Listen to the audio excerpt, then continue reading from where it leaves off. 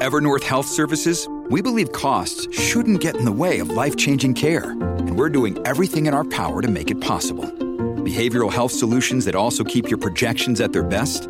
It's possible. Pharmacy benefits that benefit your bottom line? It's possible. Complex specialty care that cares about your ROI? It's possible. Because we're already doing it. All while saving businesses billions. That's Wonder made possible. Learn more at evernorth.com/wonder. This is the John Oakley Show podcast. Education cuts are responsible for these new routines, and these routines will set students up for injury and illness. Don't mistake me.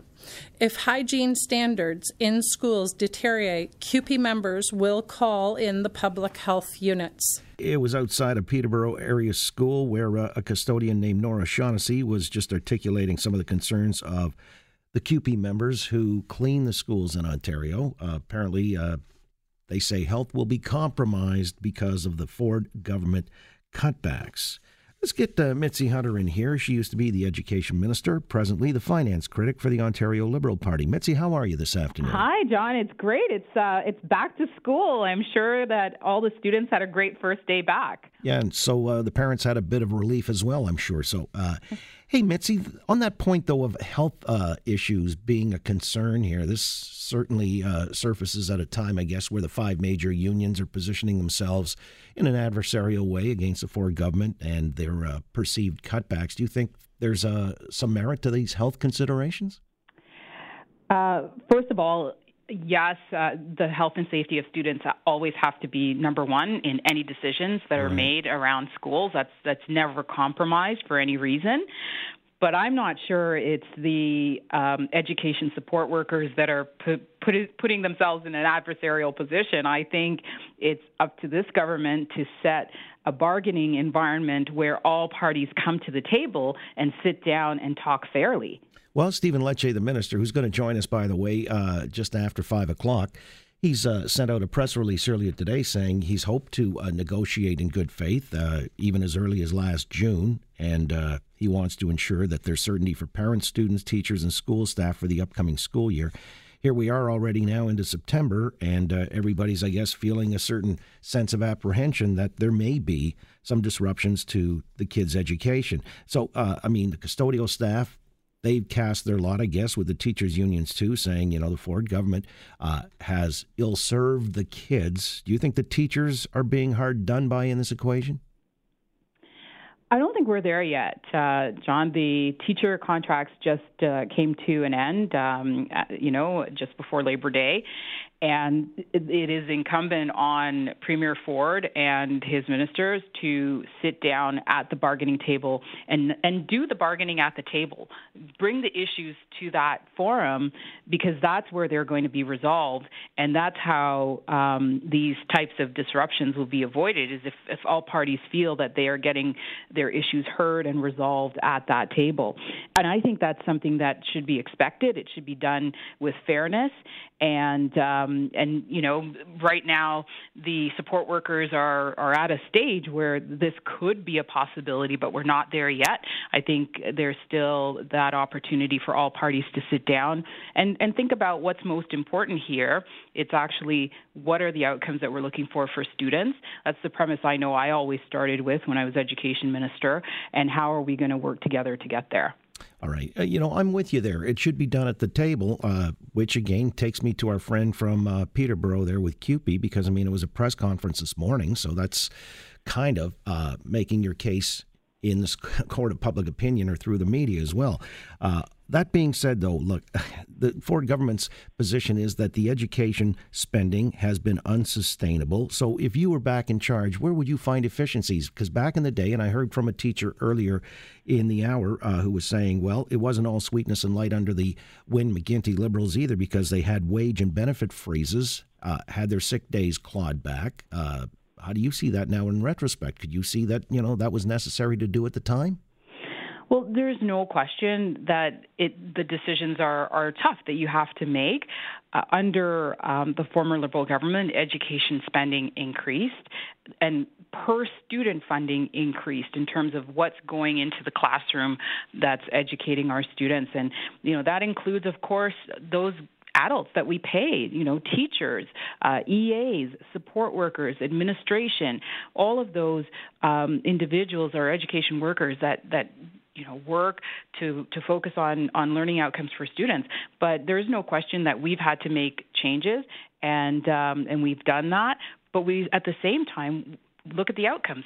We increased the graduation rate by 18% under our watch, and that's a focus that I think we must have, our students succeeding under the current system, and is education a priority for Premier Ford and his government?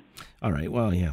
Any time you cite what the accomplishments are, we get back to the EQAO tests and the math thing, and that doesn't really make it an exemplary argument. I just wanted to get back to the sick day clawback because I found that intriguing. You guys were the so-called education ministry, or the premier was at the time anyway, yet you determined that you were going to freeze the wages. It was, I guess, a 2-year freeze, and then they got it all back. But the benefits on sick days, which are still being contested at court level, aren't they?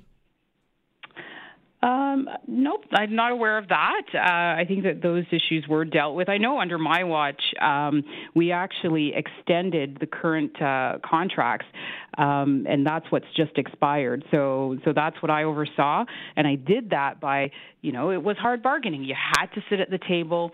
You had to come to terms, including what the wages are, what the benefits are going to be, and not only that, but what are the impacts going to be for the classroom? Like, for instance, one of the questions that's being raised today is around class sizes.